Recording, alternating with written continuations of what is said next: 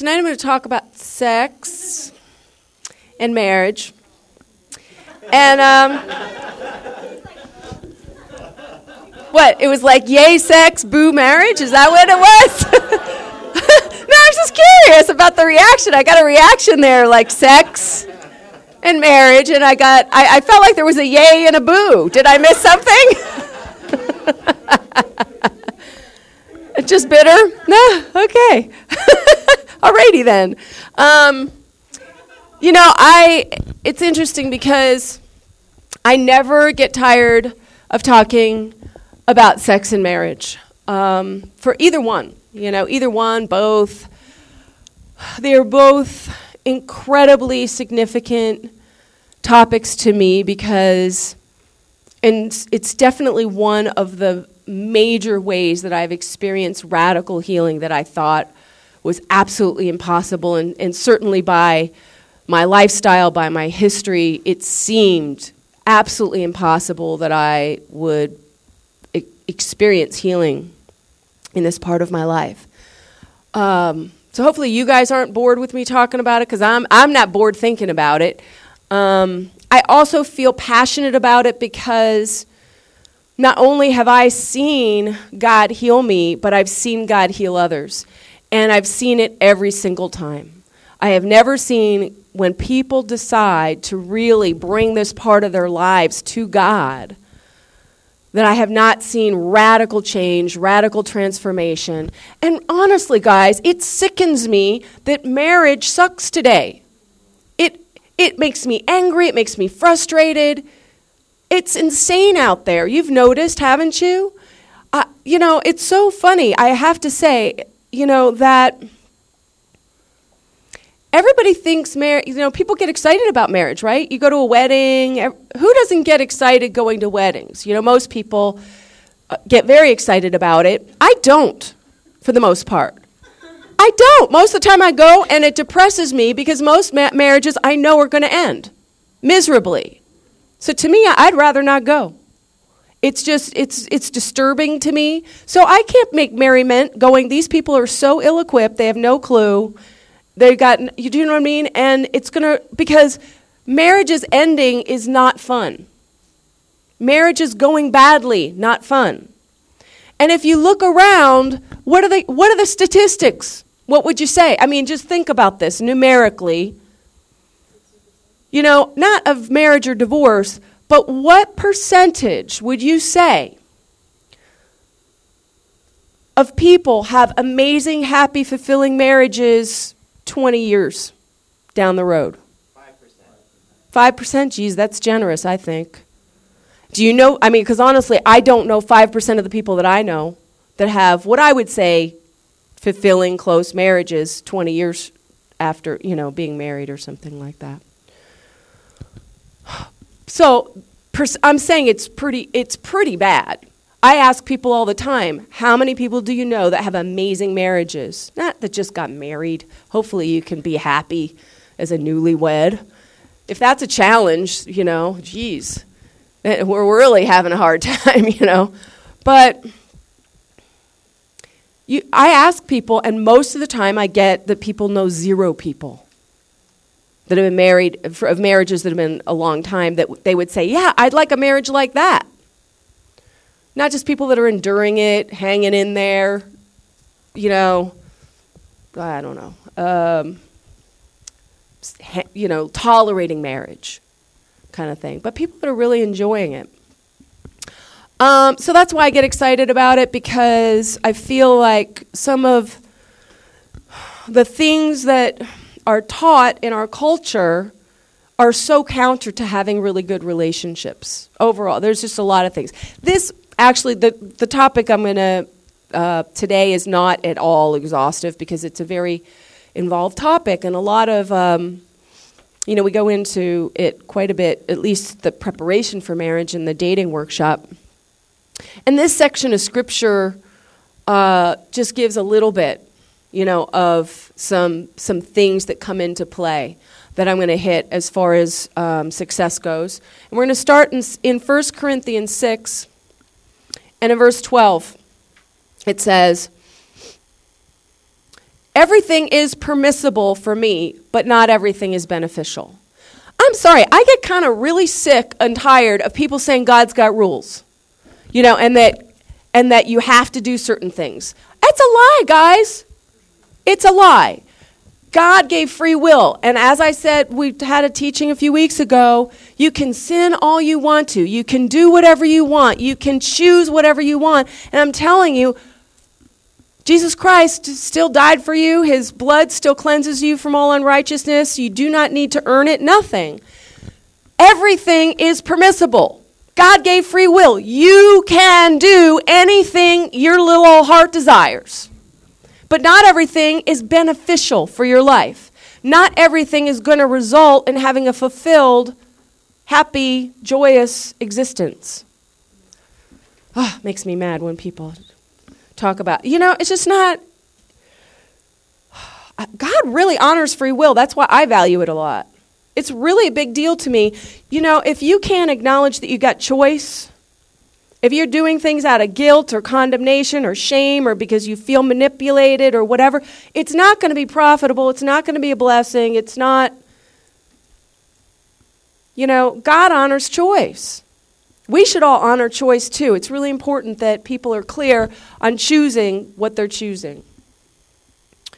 It says everything's permissible, but not everything's beneficial, because that's how God looks at it. I'm telling you, every scripture in the Bible, everything is not about rules. It's about God saying, I know you humans because I made you. I know a little thing about how you work. So if you'd like your life to be really good, here's some stuff that would help. That's the whole purpose of the Bible. You'd think the creator of life would know something about us, right? You'd think maybe he'd have some insight we don't about how this thing called life works. God is love. God is love. And so everything in here is designed for our blessing, for us to have a better life. That's all. You can do it, you cannot do it. God's still going to love you. It says, but I will not be mastered by anything, which is interesting. It says, and everything's not beneficial. Everything is permissible for me. It's saying it twice. Wonder why. Maybe you didn't hear it the first time. Do you know what I mean? Like, most people scratch that part out in their Bible, I think. But I will not be mastered by anything. And so what the Apostle Paul, who's writing this, saying, I can do anything, but I don't want to do things that control my life. Because a lot of things that you do that seem like they're freedom, free sex, I'm telling you, that was my, back in my day, that we kind of started that whole thing of having sex with everybody, whenever, whatever, kind of thing. And it was in the name of freedom. But there are many things that are in the name of freedom that actually wind up causing us to be prisoners. We've probably experienced them or seen people that have experienced them. Drugs, alcohol abuse, things like that. Many things, all kinds of addictions. So he's saying, I will not be mastered by anything. And that says in verse 13, food for the stomach and stomach for food, but God will destroy them both. The body is not meant for sexual immorality, but for the Lord, and the Lord for the body. By his power, God raised the Lord from the dead, and he will raise us also. Do you not know that your bodies are members of Christ himself? Shall I then take the members of Christ and unite them with a prostitute? Never. Do you not know that he who unites himself with a prostitute is one with her in body? For it is said, the two will become one flesh. So this section is really talking about the concept of honoring how valuable you are. A lot of, the whole thing as far as like people treating sex like it's just the most casual thing in the world is heartbreaking. God made it to connect deeply. God made it to feel close and safe in a really, really deep heart way where you're bonded with somebody. I spent my life doing the free sex thing, and really believing in it. And I was a Christian the whole time. I just thought, I really looked at the Bible and said, this is just old-fashioned, It can't possibly apply to us today because people are I told people this as a Christian. I go, we get married later. Back then they got married at 13, so, you could control yourself for sex till you're 13, but geez. Nowadays you're getting married at 30. Who the heck can do that? I felt it was humanly impossible at one time. So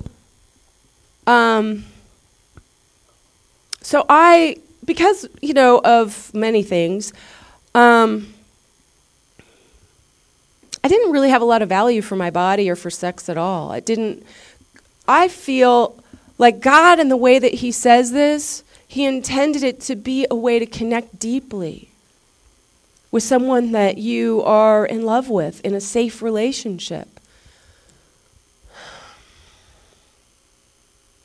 It's to bond you with somebody. That's why it even says it's a part of the one flesh relationship.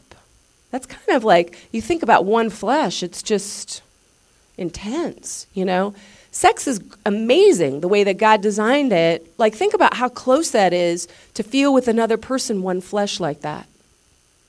Like, how incredible. God designed it for relationship.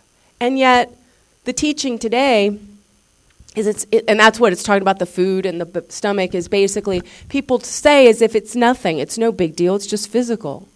Gosh, it used to be, back in my day, it was just sort of like you waited 6 months or something like that. And then then it's just like moved on and on, like the third date sex. And these days, it's not even third date sex half the time. It's, first time I meet you sex, don't even know your name sex. That's gotten to be more like so common. Like I say, it's shocking to me because I'm in entertainment, so I see these scripts for the new shows, and it's just sort of like, I keep reading it, and because they every script makes it sound like it's the funnest thing ever. Like, there's I keep thinking about the Friends with Benefits. Is that on the air yet? Did that make it on the air yet? Because I see the scripts like way before they come out, and so it's basically a show. It's a fun show about these 4 friends, and they haven't met the right one, so they help each other out by hooking up with each other. It's kind of like Jersey Shores or something, right? Isn't that like... Do you know what I'm saying? It's friends, and they're just keep swapping and stuff like that to have a good time and they're all like really rallying for the other person to wait till they meet the right one, and then it'll all be good. But basically, this section is just talking about the fact that to look at ourselves as being, like our whole selves, it's not just our Holy Spirit, but all of who we are as being members of Christ, the totality of who we are and how precious that is. And then it says, but he who unites himself with the Lord is one with him in spirit. By the way, the Bibles, I think I've mentioned this before, most of these he references in the Bible are actually the word for human being, not he, but the translators just translated them all he. So there's actually going to be a new translation that more accurately translates, because it's the word anthropos, which is just human, the Greek word for human, not he. So they're coming out with a new Bible that takes out the sexual, reference here and makes it more accurate. Anyway, he who unites himself with the Lord is one with him in spirit. Flee from sexual immorality. And then that word other shouldn't be there. The problem with the NIV is they add words and then they don't tell you that, you can't tell because they're not italicized like the King James. So it should see all sins a man commits are outside of his body, but he who sins sexually sins against his own body. So it's kind of interesting because it's really trying to bring home, like, there's lots of sins and everything, but the idea is just that the depth in which you hurt yourself to not regard your body, to not have more honor for how you use your body. And it's interesting because I've seen it over and over too. Like, I used to try and be really happy about my promiscuity. Like, I used to try to be happy, but there was some strange thing that I felt like crap so many times, but I pretended I didn't. Because it's supposed to be fine, and everybody else is fine and they're happy. So there's, so I would just act like it was all good even when it wasn't, Just kind of shoved it down, got tougher and tougher, thought I got tougher and tougher. Because God made it to connect you with somebody. God made you to care. If you get callous to sex, it's a problem. Like, why would you want to get callous to it? I really do believe that God designed it so that you experience making love with the person that you spend your life with.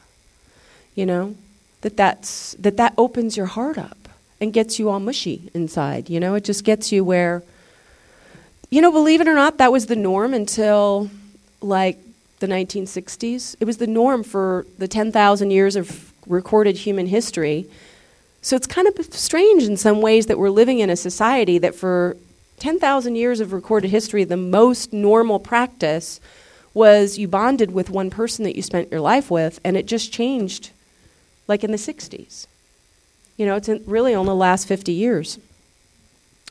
It says, do you not know that your body is a temple of the Holy Spirit who is in you, whom you have received from God?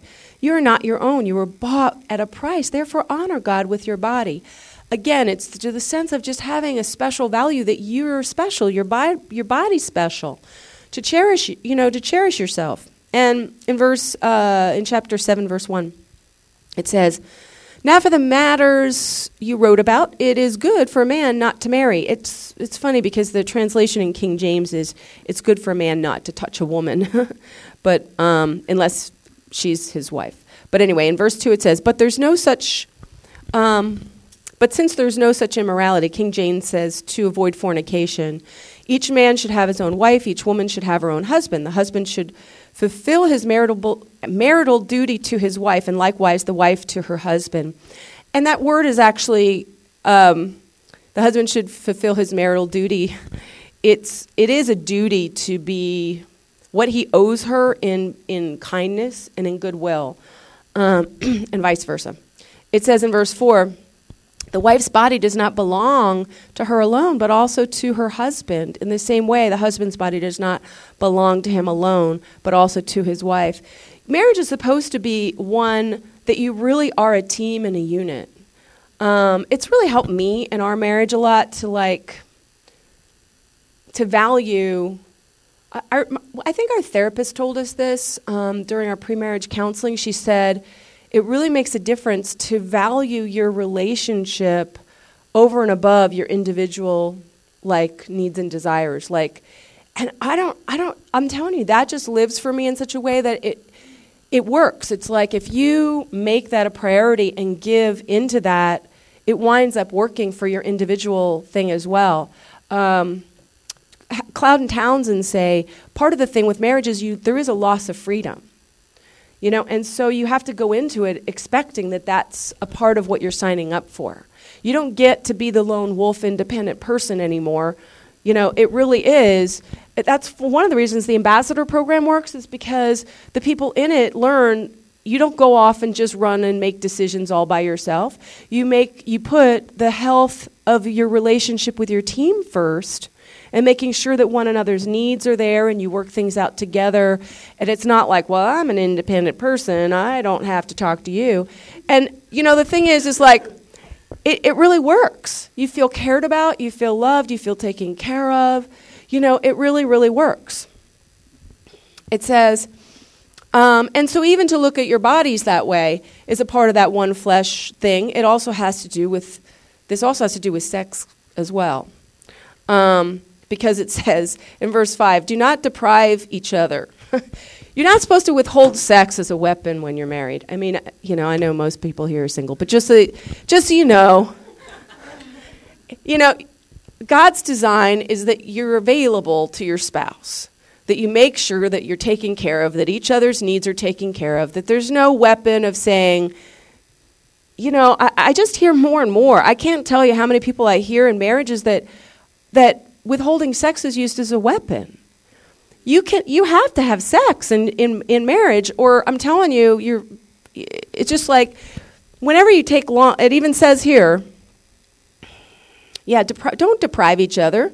It's what you got married to have, lots of that or whatever. Do not deprive each other except for by mutual consent and for a time, if you both agree, so that you might devote yourselves to prayer. Then come together again so Satan will not tempt you because of your lack of self-control. And so basically, if Satan gets a wedge in if you're not having sex, it's a big part of feeling connected as a couple. And so if it ain't happening, you're going to feel distant. It's going to affect your relationship. And so that's why you have to fight for that. And I mean, again, just so you know for the future for most of you. But the thing is like, when you get married, you have to work at that, believe it or not. I mean, it just really is something that you've got to fight for in your relationship, of just making sure that there's not too much time that goes by, because you'll feel it. Whenever there is a time period where things happen and busyness of life and things get in the way and there's been a longer time period, you're going to feel it and you'll feel the loss of connection. So it's just something that you want to try and make a priority, and that's normal and okay and a good thing. Funny that the Bible would talk about those kind of things. Don't deprive each other. Then, anyway, in verse 6, I say this as a concession, not as command, which means by permission.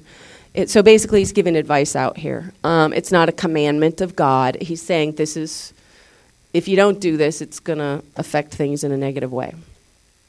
I wish that all, again, it's people, were as I am, which he's single.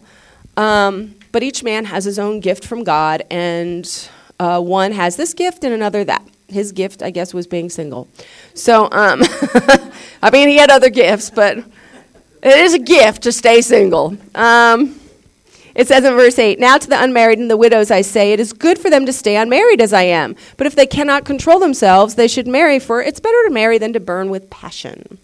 So if you're really, that he's basically, I think a lot of times the idea is that people get rushed to get married, and he kind of talks about throughout this section to enjoy being single, that there's a lot of blessings in being single. There really is. It's not everything got oriented towards life is, not anything. You got to be heading for the altar. But also there's while you're single, you should be blessed about that. Enjoy it. Because you do have a different sense of freedom. You can do more with the Lord. So it's not, you don't want to always be waiting for some other thing. God, and it talks a lot about this. We're not going to go through the whole section because we don't have time to. But he talks a lot about that he says that there's trouble in the flesh in marriage, which means it's rough. It's not like a piece of cake. It's not so don't be all getting in such a big hurry. Be blessed with what you got, with the fact that a lot can happen. You can have an amazing life walking with God and being a single person. And then it says, to the married I give this command, not I, but the Lord. A wife must not separate from her husband, but if she does, she must remain unmarried or be reconciled to her husband, and a husband must not divorce his wife. Now, another thing that's happening today is the majority of people go into marriage hoping it'll work out. I'm not really seeing too many people that go, when I make a commitment before God, there's no going back. They talk about there's this thing that Native Americans used to do in fighting called staking, where they'd fight with a stake in the ground and fight. So it's kind of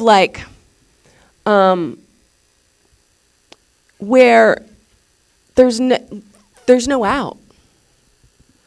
You got to go into it with that kind of there's no out. I will make it work. If it's rough, I signed up for this, I'll make it work. I mean, unless there's danger or something like that, God's not telling you your life is at risk, stay married. And there's grace, but really God's heart, there's no wiggle room. The whole point of marriage is saying, I'm signed up for this and there's no outs. I will do, you're committing to say, I'm doing whatever it takes to make this work. It doesn't matter if it's not even. It doesn't matter, if it's not fair or whatever. It just sort of, and then it kind of talks about some of these other things, but these days, you know what's funny? Mike and I, remember when we went sharing our faith that day and we talked to that older couple, they were in their 90s? Remember that older couple? He's looking quizzically. Anyway, let me tell you about it. Mike and I went sharing our faith with, I forgot something one day when everybody went out and we were paired up. And we were talking to this older couple that they were I think they were in their 90s.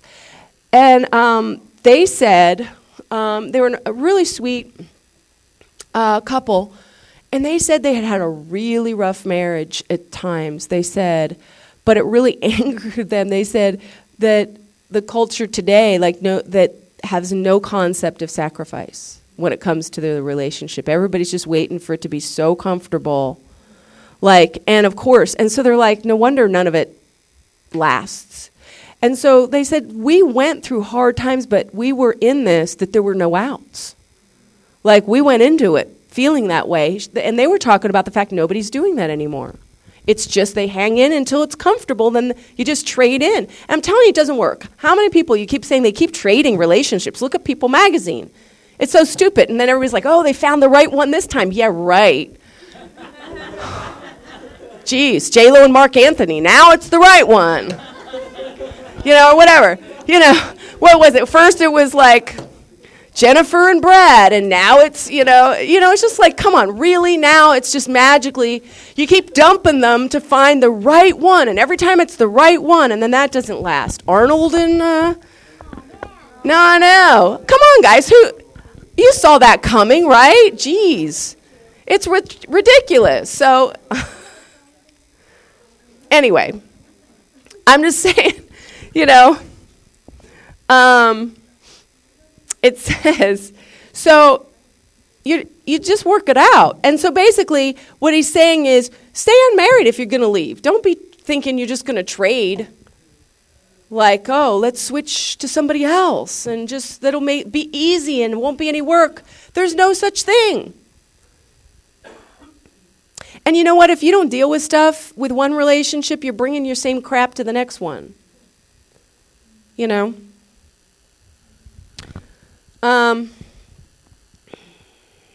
Okay. In verse, the thing is, I get it. There's a difference. I totally get this. I believe this now. I've been divorced and I remarried. And I think it's grace. But I'm telling you, I really had to deal and clean up my act a lot before make some major, changes. And in verse 12, to the rest I say, oh no, I already said that. Here we go, verse 12. To the rest I say this, I, not the Lord. If any brother has a wife who is not a believer and she's willing to live with him, he must not divorce her. A lot of people get to be Christians and they're like, oh, I need a Christian, and they dump their spouse.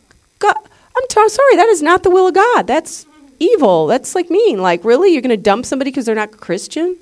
You're made a commitment to marry this person. So, but that's what was going on there. And I see it today sometimes where people do that. It says, and she is willing to live with him, he must not divorce her. And if a woman has a husband who's not a believer and he is willing to live with her, she must not divorce him. For the unbelieving husband has been sanctified through his wife. It's set apart. And the unbelieving wife has been sanctified or set apart through her believing husband. Otherwise, your children would be unclean, but as it is, they are holy. People have different understandings of this. Sometimes people say that there's different interpretations, and I'm not sure which is absolutely true. Some people talk about it as being your kids are saved and covered spiritually. Other people look at it as your kids are saved as far as because there's somebody to teach them about God in the house. That makes a little bit more sense to me. But in verse 15 it says, but if the unbeliever leaves, let him do so. A believing man or woman is not bound in such circumstances. God has called us to live in peace. If somebody leaves you, not that you scare them off, but, you can't do anything about that. It says, God has called us to live in peace. How do you know, wife, whether you will save your husband, or how do you know, husband, whether you will save your wife? God's heart is that you live with the love of Christ towards that person. Who knows if they might come around? God says specifically, there's different, I'm telling you, we're only handling this section of Scripture. There's sections, throughout the Bible, many sections on marriage, where it talks about if you get married, that you marry somebody, it says, don't be unequally yoked with unbelievers, meaning it will affect you. If you are a believer who loves God and you marry somebody who's not, it'll be hard.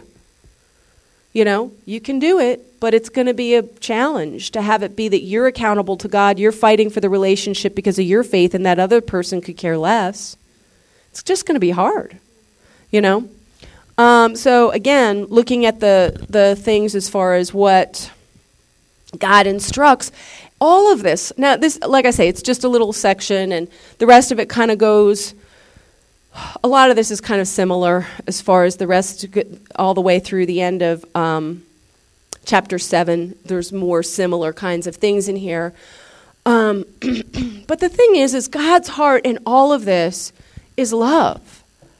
God wants us to be blessed and happy and fulfilled.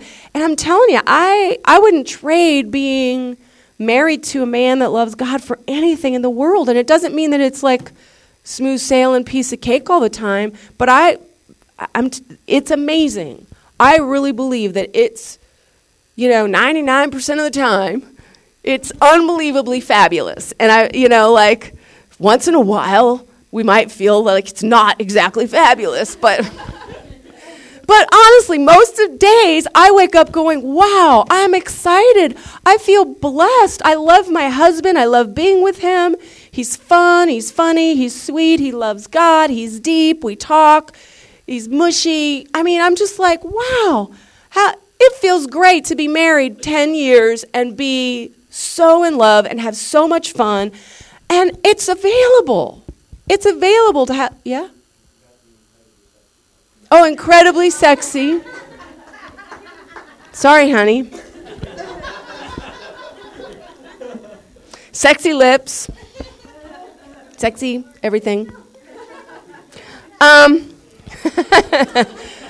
end there, but TMI.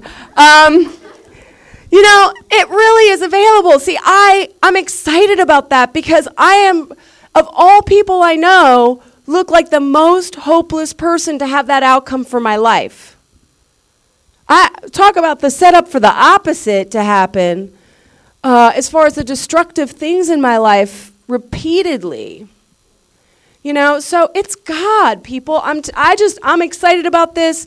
I want everybody to have it. I want everybody to be super blessed single or super blessed married. To have a life that's full and rich and rejoicing. It's silly to be single and have it all be like you're going to be happy when you get married. That's not the will of God either. God's will for all of us, it's available to have a life that's deep, full, fulfilling, and all of that all the time. Amen and hallelujah, praise God. So let me, Mike.